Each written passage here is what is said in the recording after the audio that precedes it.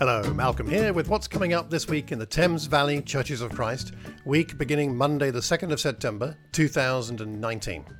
First of all, this last weekend. Now, there's been a bit of a backlog of sermons and Friday night lessons not yet uploaded because I've been away.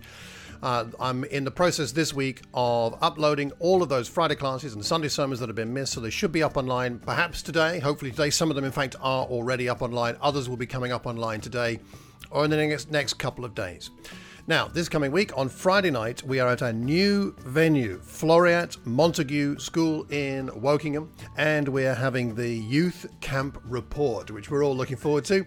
So that'll be happening this Friday. If you don't know the details, then look online, the Facebook page, the website has all the details of the address and everything to do with Floreat Montague School. That's this coming Friday. And on Sunday, please be praying for the Lower Early location as we have a final service at the Lower Early Crescent Community Centre.